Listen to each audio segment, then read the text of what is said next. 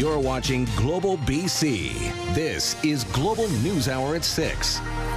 Good evening, and thanks very much for joining us. Global News has learned some startling details about the suspect arrested in a triple stabbing yesterday. The attack happened just as the Light Up Chinatown event was wrapping up, terrifying witnesses and marring a festival that's seen as key to the community's revival. Kristen Robinson joins us live with more. And Kristen, you've learned the 64-year-old suspect has a long history of violence. That's right, Sophie. There are concerns and questions as to why the suspect, a psychiatric patient with serious mental health issues, was free in the community. Meantime, Chinatown's leaders remain shaken but determined.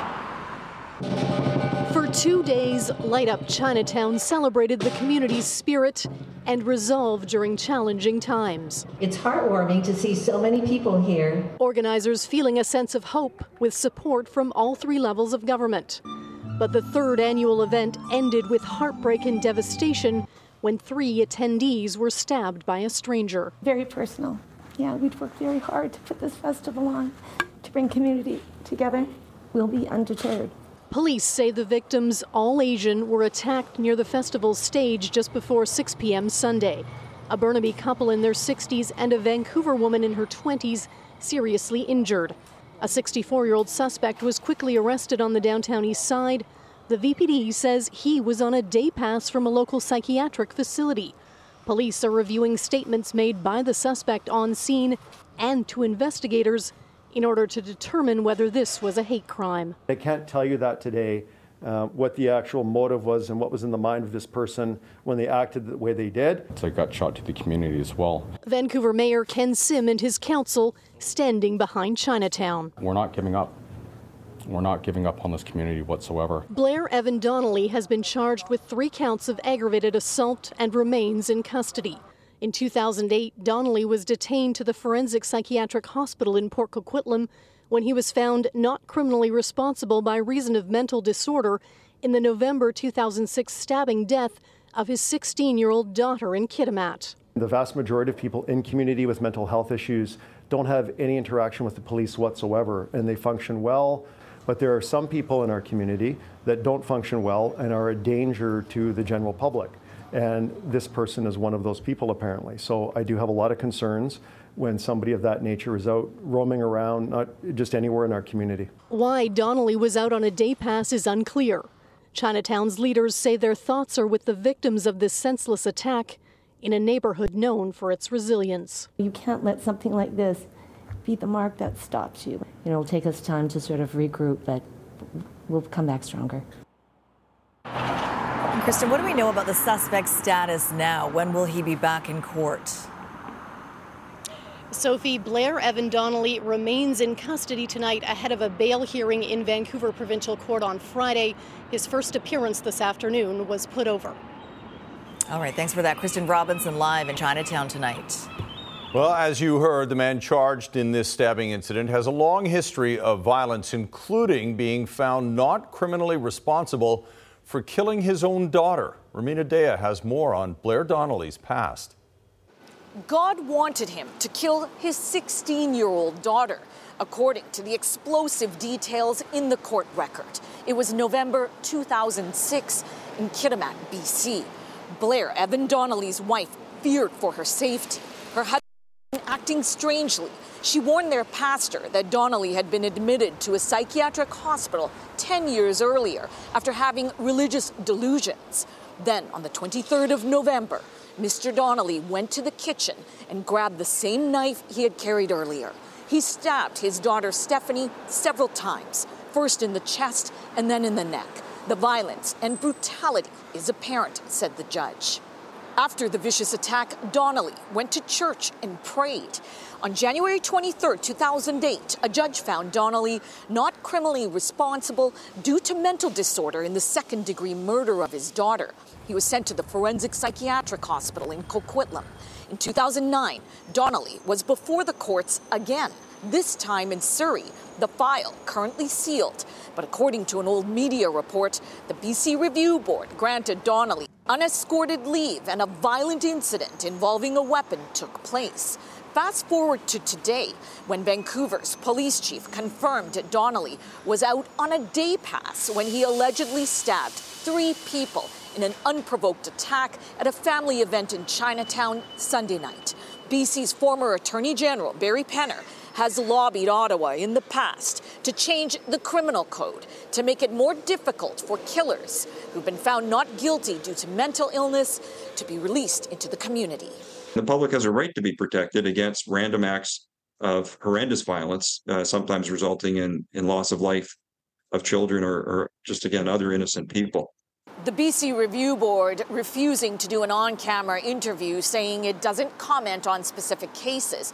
The board, however, did confirm that an order was made in Donnelly's case in April of this year. One of the conditions, any access into the community, whether escorted or unescorted, was up to the discretion of the director.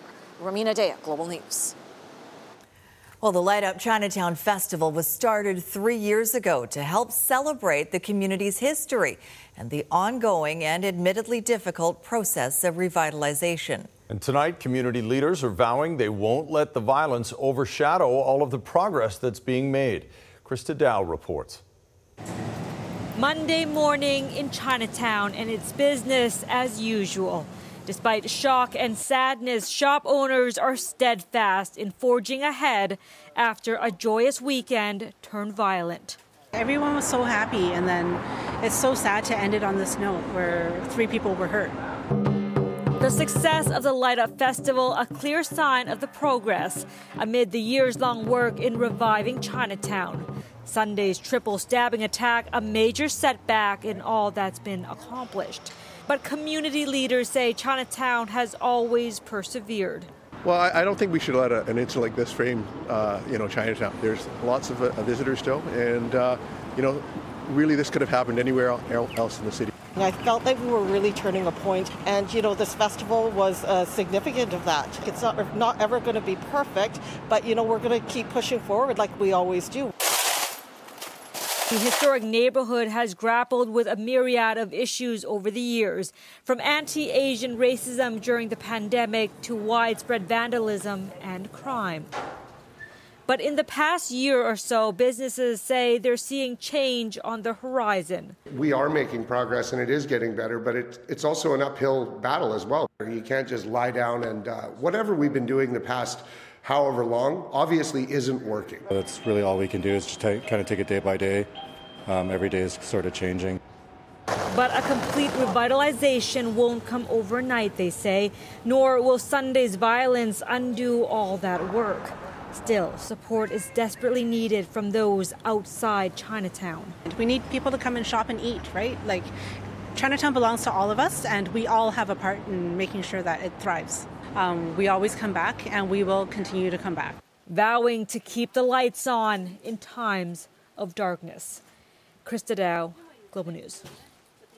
An unwelcome start to the school year in the Okanagan, where a racial slur was added to a school's welcome back sign.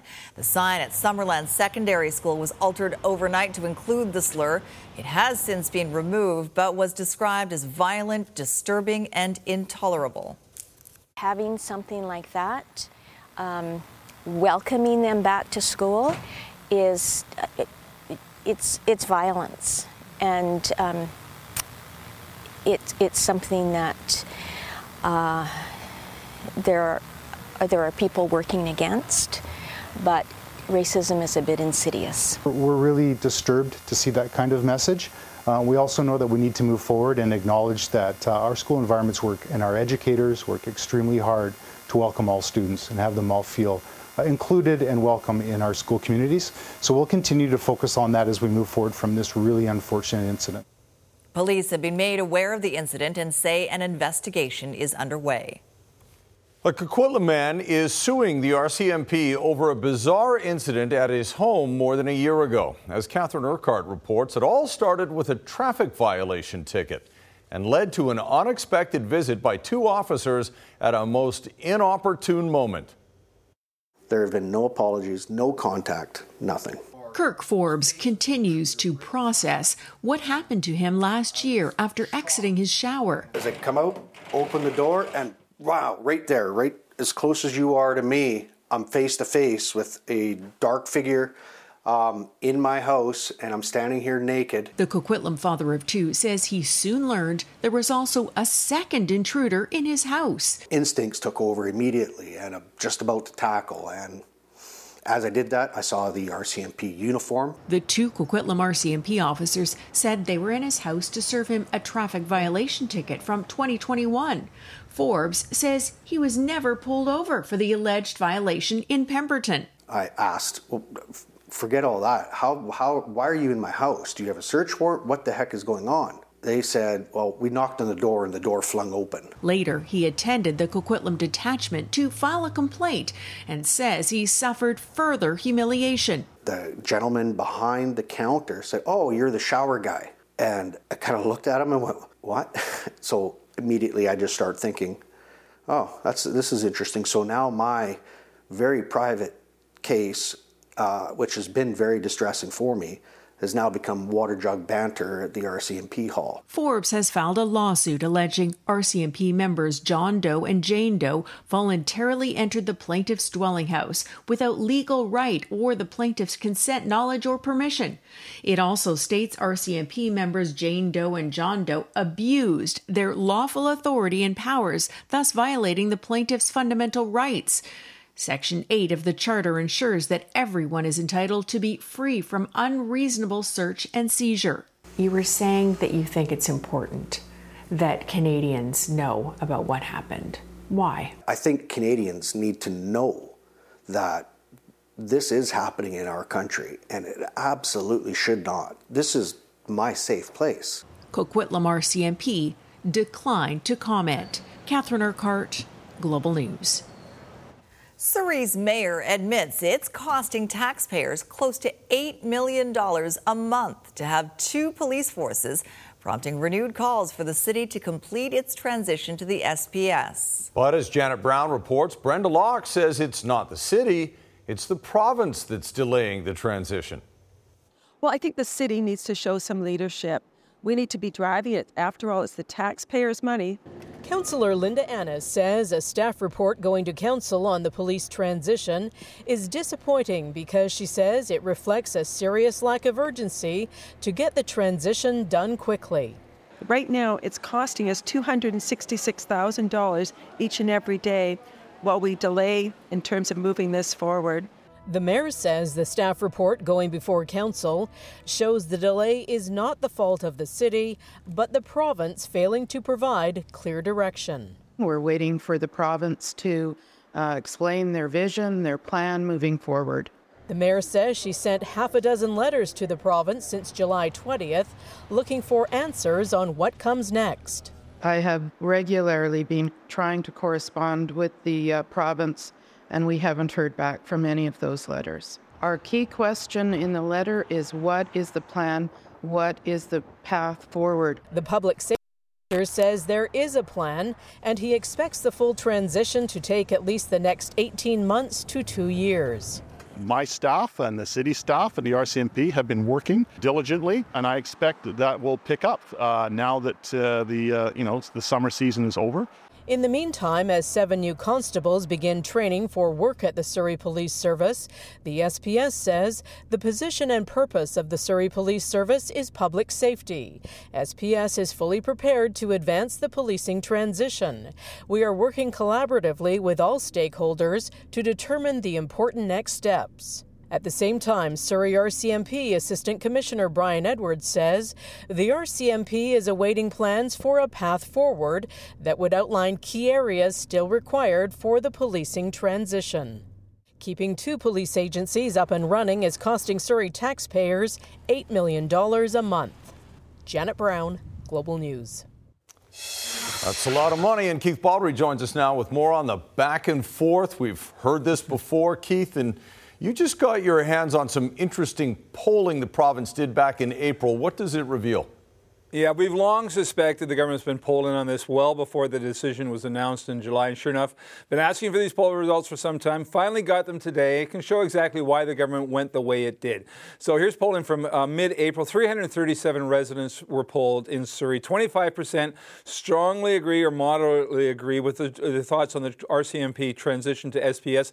49% of that moderately disagree. 13% strongly disagree. 36% unsure. 26%. Now you can look at this and say, wait, 49% say they don't want to go to the SPS. But you drill down a little further there, it's that number there, strongly disagree, 36%. That means about 1/3 of the electorate has strong opinions of this in terms of a negative towards SPS, which is why I think it gave the government some comfort here that by going the SPS way, it was not alienating a majority of the voters in Surrey. Again, only 1/3 have strong views negatively towards SPS. The rest are either sort of opposed or can live with it. And I think the government made their decision based on that rationale back on that poll back in April. Sounds like it. Keith, thank you very much. Well, some welcome news for residents of the South Okanagan as a major route has partially reopened. Highway 97 north of Summerland has been reopened to single-lane alternating traffic almost a week earlier than had been expected. The highway was closed by a rock slide August 28th, but the Transportation Ministry says the combination of a block wall and a berm have stabilized the slope enough to allow them to open one lane. Drivers can still expect delays, though. There's still no timeline on when the entire highway will reopen. You've seen the widespread devastation in Morocco, and it's hitting very close to home for many British Columbians as search and rescue crews comb through the crumbled remnants of hundreds of buildings. What a local chef has learned about the disaster in his home country and the best way for you to help. That's next on the News Hour.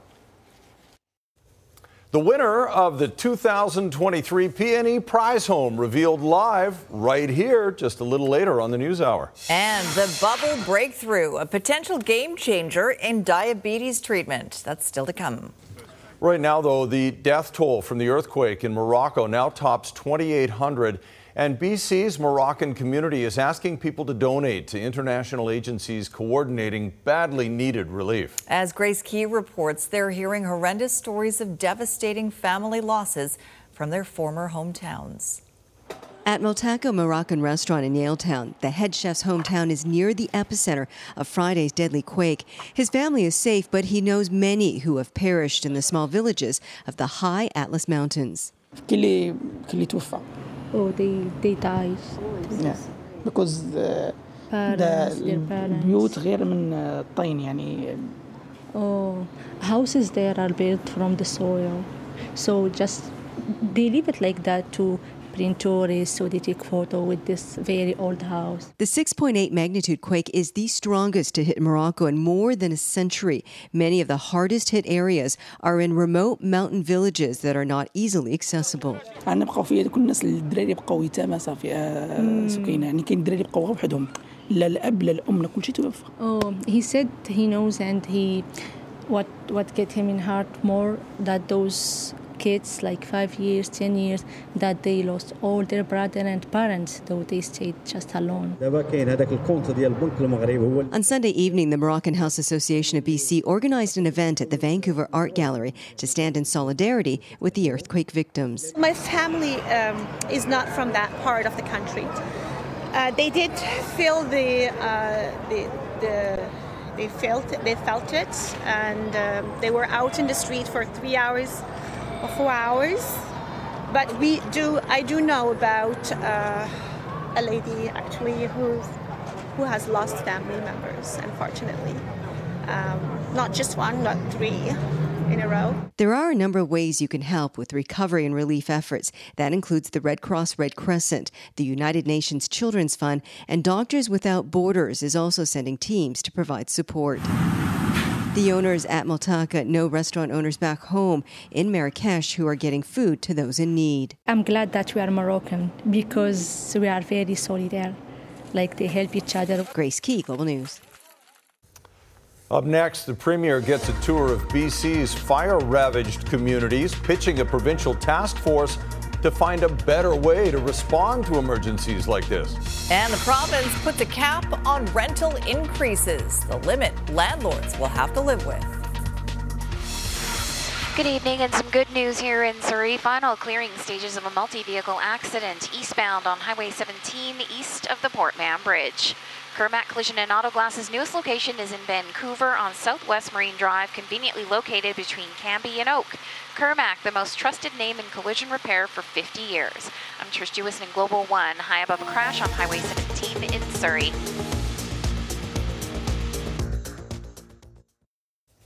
Well, we can't forget, BC is still in the midst of a record-breaking wildfire season with thousands of residents under evacuation alerts or orders and 170 fires classified as out of control. Hundreds of properties have been lost, and as Premier David Eby tours some of the fire zones today, he's striking up a new task force to find a better way to handle emergencies like this.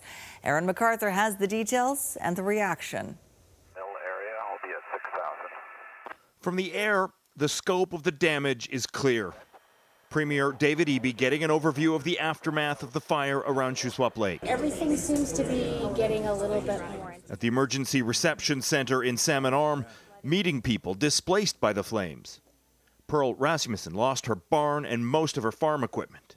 The fire department saved my house, thank goodness, but just barely. Did you stay behind and protect it? No, priority was getting her out of there. Oh my God. This year, the damage from wildfire surpassed all-time records.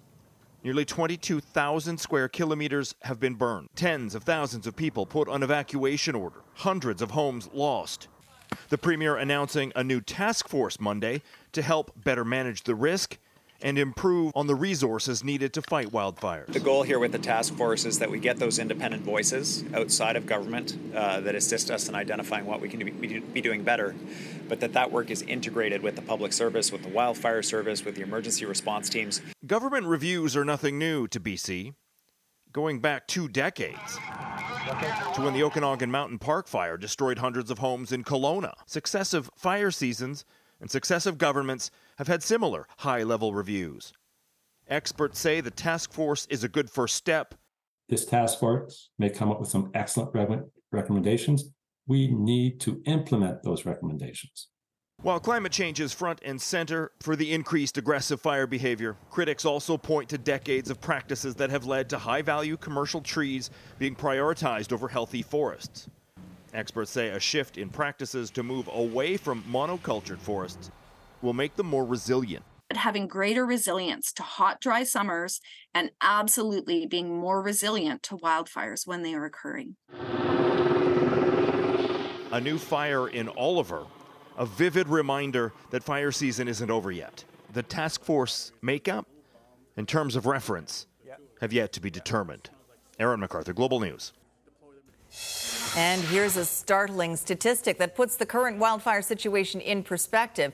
Mike Flanagan says more of BC has been burned by fires in the past 7 years since 2017 than was burned in the 58 years combined before that.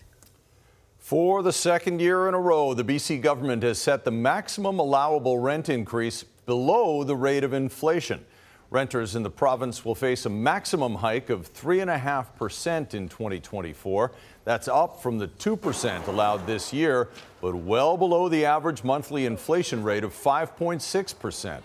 According to rentals.ca, the average rent for a one-bedroom in Vancouver has climbed to $3,000, just above it, with rent for a two-bedroom topping $3,900, by far the highest in the country.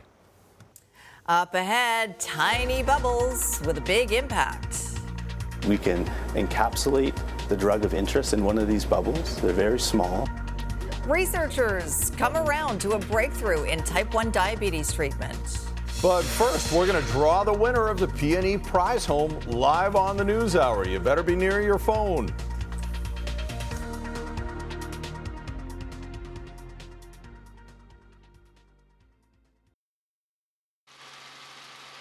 Good evening, and some good news over here for northbound traffic at the Queensboro Bridge. Just recently cleared a stall northbound at the south end in the left lane. How low can they go at Buy Low Foods? They go way low. Stock up and save big when you buy more of select products only at Buy Low Foods. I'm Trish Jewison in Global One over at the Queensboro Bridge. All right, the Peonies wrap for another year, and today is the day all those prize home ticket holders have been waiting for. That's right. It's time for the Peony Prize Home Draw. We're going to do it live right here. So let's listen in and find out who's going to win the big grand prize, a brand new home in Langley. Take it away. Good evening, British Columbia. I'm Shelley Frost, President and CEO of the Peony, and we are ready to draw the winning ticket of the 2023 Peony Prize Home. I would now like to invite Vancouver Mayor Ken Sim to pull the winning ticket. Mr. Mayor. All right. Make sure I don't fall in here. Once the mayor pulls the winning ticket, he will read the ticket number out loud for verification. All right, the number is 323-5644. That's 323-5644. That winning ticket is now being authenticated by our lottery officials, and then we're going to phone the winner. So if you bought a ticket to the 2023 Peony Lottery this year and your phone is ringing, we hope you'll take that call. While we're getting the winner on the phone, I want to recognize our team of staff for their great work this summer. And I also want to thank British Columbians for their incredible support of the 2023 Peony Fair. Earlier today, we gave away some incredible prizes: 3 Chevrolet and 2 Cadillac vehicles, 2 Holland American cruises, 5 cash prizes totaling $50,000, a travel trailer from Woody's RV World, a Harley Davidson Sportster motorcycle, and a hot tub package from Beachcover Hot Tub Group. And earlier today, this year's 50-50 winner was a group that I got to speak with. Their names were Ted and Kathy Hurt from Campbell River, BC, and I got to share with them that they were the winners of over $891,000 from our total 50-50 jackpot of just over $1.78 million. And all of the excitement has built up to this moment, the draw for the 2023 Grand Prize Package. This luxurious craftsman-style home is located in Langley. It was built by Lansdowne Homes in collaboration with Westmont Homes, and it features furnishings throughout by Yaletown Interiors. This year's home features a Scandinavian aesthetic and offers 5 bedrooms and 5.5 baths. It has a modern kitchen, a rec room, and a listening lounge. And the home also includes a 1-bedroom, 1-bath legal basement suite. So thank you to everybody who supported us by buying a lottery ticket, by coming to Playland, and by coming out to support our Peony Fair. Thank you all. We can't wait to see you this fall at our annual Halloween Fright Nights event or our 2nd annual Peony Winter Fair. I'm going to ask Mr. Mayor to join me because we have the winner on the phone. All right. Good evening. Is this Mark Zappa from New West, British Columbia? It is. Mark, my name is Shelley Frost. I'm the president and CEO of the Peony, and I'm here with Vancouver Mayor Ken Sim. And we're here to say a huge congratulations. You are the winner of the 2023 Peony Prize Home Grand Prize Home. Woo. Woo. I can hardly believe that. Mark, oh my gosh. Did you buy your tickets online or did you buy them in person? It was in person at a mall in New Westminster. Hey, that's fantastic. I bet you're sure glad you bought those lottery tickets this year. Yes. Am I awake right now? I mean, I don't know. If you told me, but I still believe it. Yep. Wow. Pinch yourself. Oh my gosh. So, question for you, Mark. Okay. Is this the first time you bought a ticket, or have you been buying them for years? I've been buying them off and on for years. Maybe every second time I'd go to the Peony. So, well, this was a good year for you to buy them, Mark. This was a very good year for you to buy them. You are now the proud owner of a $2.3 million grand prize package of the 2023 Peony Prize Home located out in Langley.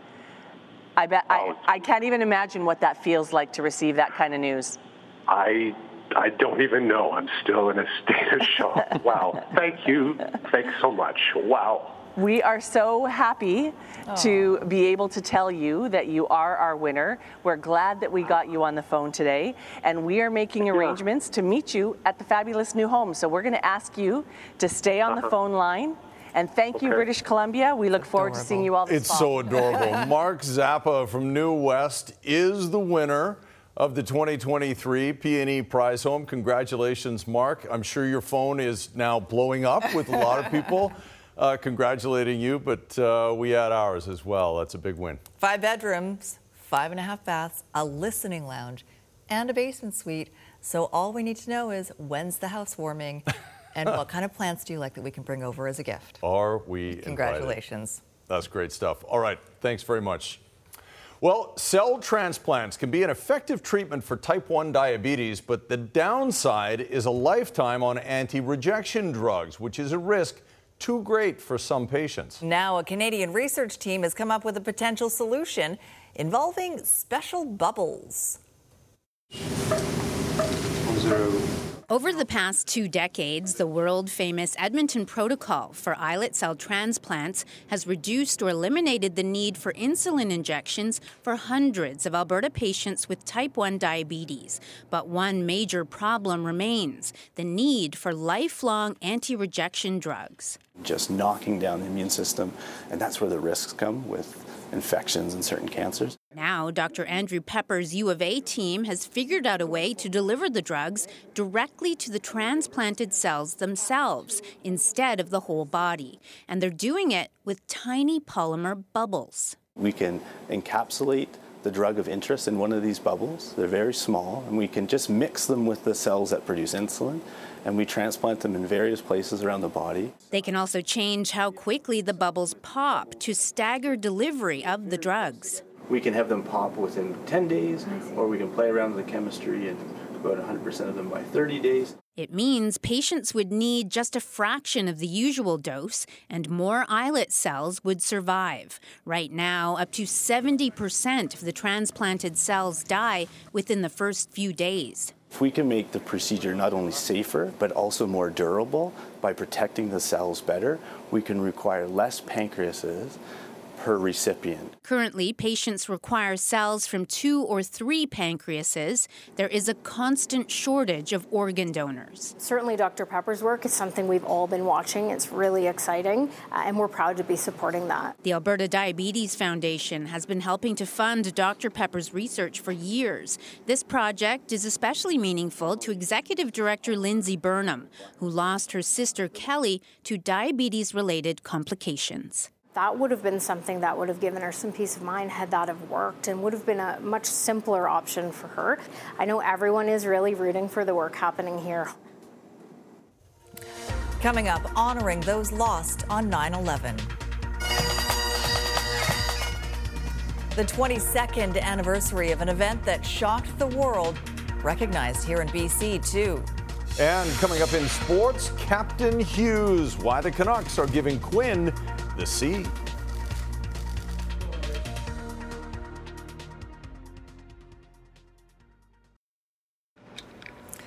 All right, excitement for Frank Zappa, Christy, but you're down there also doing the weather for us. Is it? Did I say Frank Mark Zappa? I think you might have said Frank Zappa. It's Mark Zappa. Mark Zappa. It's Mark. That's what we all thought when his name got pulled, though. We thought, maybe he's a relation. I know, and my cameraman just said to me, don't say Frank Zappa, it's Mark. And I was like, okay, thanks. But you did it, Sophie, for me. Yeah. You know, it was nice to have some rain today. The lucky winner will get a bit of blue sky, though, as he heard his big heard about his big win. We're in between systems, though, and we've got another system on deck. So let's have a look at this satellite image. So lucky to have the rainfall. We're in between. There's the next system that's driving on shore, and it is going to be wet and cool tomorrow, but it doesn't last long. But thankfully, some more rain for us tomorrow, and then we're going to see things surge once again. So Thursday, Friday, Friday looking warm, and we'll see that warmth in through the interior regions as well. That chance of showers that you see into next week, late weekend, sort of into next week, is still uncertain, especially for those of you in the interior. So we'll refine that as we get closer. But in the meantime, tomorrow morning, rain across the north and central coast and across Vancouver Island. The rain will develop across Metro Vancouver through the morning hours and then be on and off in the afternoon. By evening, though, we'll start to see a break, and you can see the rainfall shifting in through the interior. So some great news with that rainfall, higher relative humidity, lower temperatures. It clears out, though, on Wednesday. We're expecting mainly sunny skies. As you can see here, there's lots of rain and cooler conditions expected right across the province. So highs of only 24 degrees for the southern interior tomorrow. And for the coastal regions, we'll see 16 to about 18 or 19 degrees.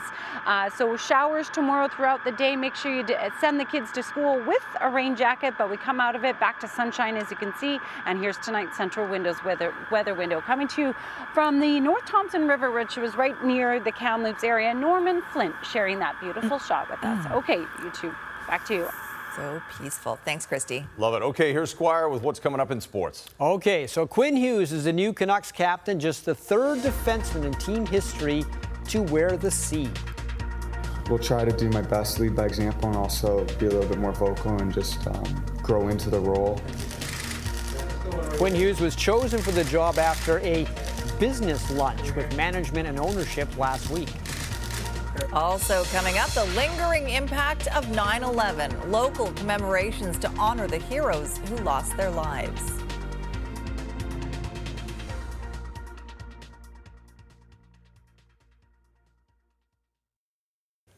We're tight on time, but I give you permission to tell your joke. Quinn got a Hughes promotion. Good night, everybody. That's why you write the best material. So when you think about it, gang, when you think about it, the name Quinn and the Vancouver Canucks has had quite a history. Pat Quinn, of course, running the team and the bench for years, nearly winning a Stanley Cup. Dan Quinn was briefly a Canucks captain, and now Quinn Hughes is the Canucks' new captain, 15th man to wear the C. Now, Hughes is a solid choice. He's one of the best defensemen in the NHL. I think he's already the Canucks' best defenseman ever. And among the other candidates, JT Miller, yeah, you could have picked him, but he's a bit too animated on the ice, sometimes with his own teammates. And Elias Pettersson's future with the Canucks is not secure yet because his contract is up after this season. But Quinn Hughes is signed until the summer of 2027. And even though he's not the loudest voice, he does lead truly by example.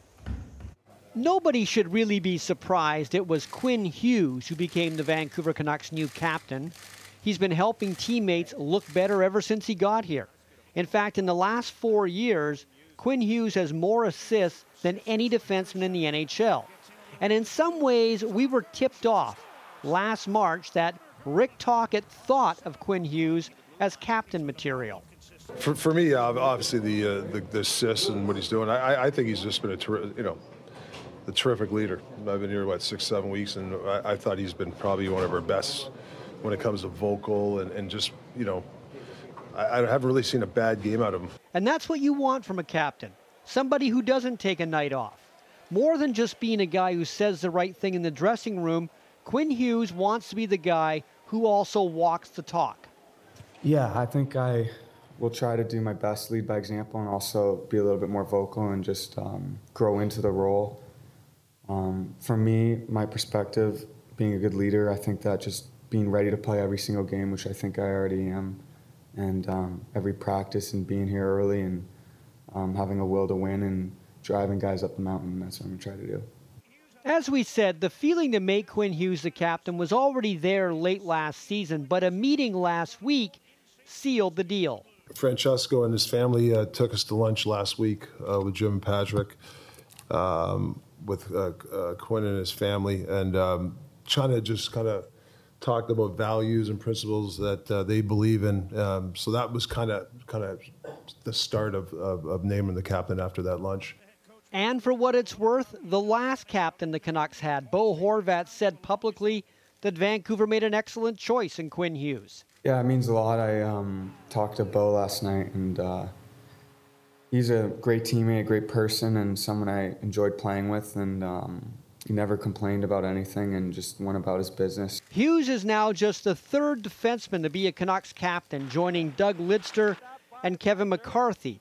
But unlike them, he is one of the best blue liners in the NHL and comfortable to add team leader to that. I think what helps me feel real confident coming into this is Jim and Patrick and their leadership, and also the new coaching staff, Talk and Footer and Gonch and those guys and Yosi, and having the trust I have in them that I do. And then, like I said, the leadership group that's here and supporting me, and not only supporting me, but the message and everything that we're trying to do as a leadership group.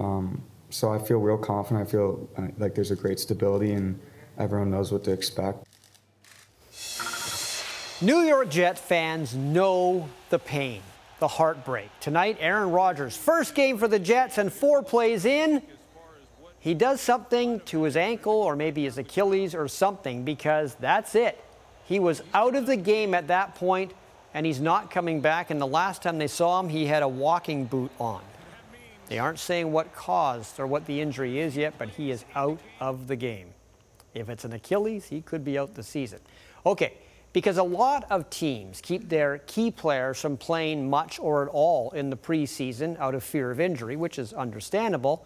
But because of that, quarterbacks and offenses in the NFL are often rusty right out of the gate. They're out of sync. They're vulnerable to good defensive schemes. A lot of big names were bad yesterday on opening Sunday in the NFL, and that included Seahawks quarterback Geno Smith and all the Hawks. Despite a decent start to their game with the Rams, Seattle lost 30-13. They were booed off the field by the 12s.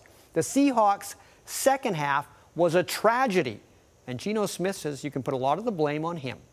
To say that, as always, you can put that on me. It's my job to make sure we're ready, that we're always prepared, we're always competing.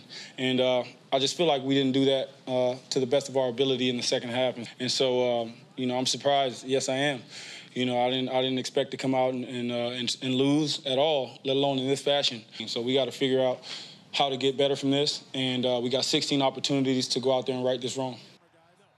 I think Geno wanted to do the helmet toss and then thought better of it. Yeah, he did. All right, thanks, Squire. Up next, a 9/11 commemoration noting the sacrifices first responders made and continue to make to keep us safe.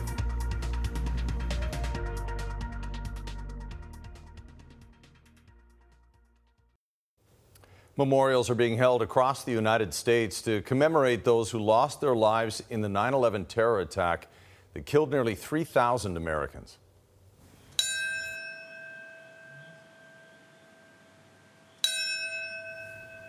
Vice President Kamala Harris was one of many in attendance at the ceremony taking place at the Memorial Plaza in New York. Family members read out the names of those who lost their lives that day 22 years ago. 6 moments of silence were observed throughout the ceremony. One for when each of the World Trade Center towers were struck and fell, and the times of the attack on the Pentagon and the crash of Flight 93 in Pennsylvania. Nearby, the bell of hope rang out at St. Paul's Chapel to mark the moment when the first 2 planes hit the Twin Towers. That was followed by a prayer service.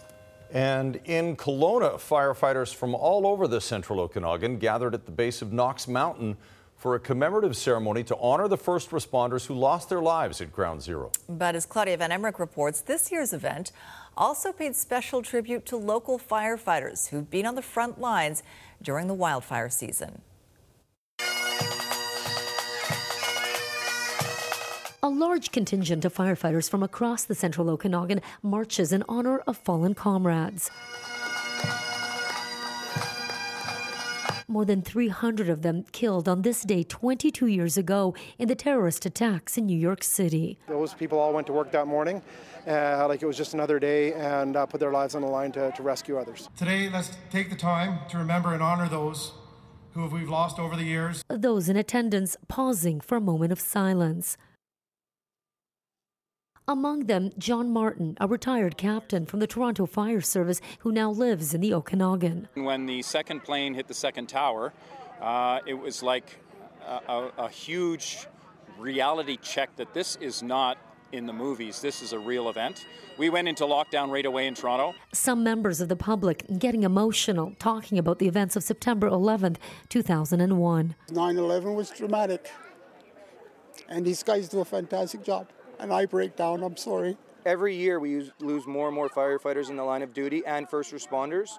And so that is what the main event of this event is just to recognize the first responders who risk their lives every day. As firefighters made their way up the mountain, their counterparts who never came home back in 01, never far from their minds. Just kind of think of what those guys went through back on that day. So add a little bit of perspective, and you got to keep it in the back of your mind that those guys were really going through it, and a lot of them didn't come out of it alive. Their efforts and heroism, though, never forgotten. Claudia Van Emmer, Global News, Kelowna. Appreciate the work they do and continue to do for us. All right. Not Mark Frank, Zappa. Mark Zappa of New Westminster. That's Any for relation? That's for the blooper tape. Yeah. Any relation? I caught it, though. We don't know yet, but he sure has a nice house. If he's got any Zappa relatives who want to come stay. Dweezil Zappa, Moon Unit Zappa. Moon Unit, yeah. Good names. Well, congratulations, Mark, and thanks very much, everybody, for watching. Have a great night.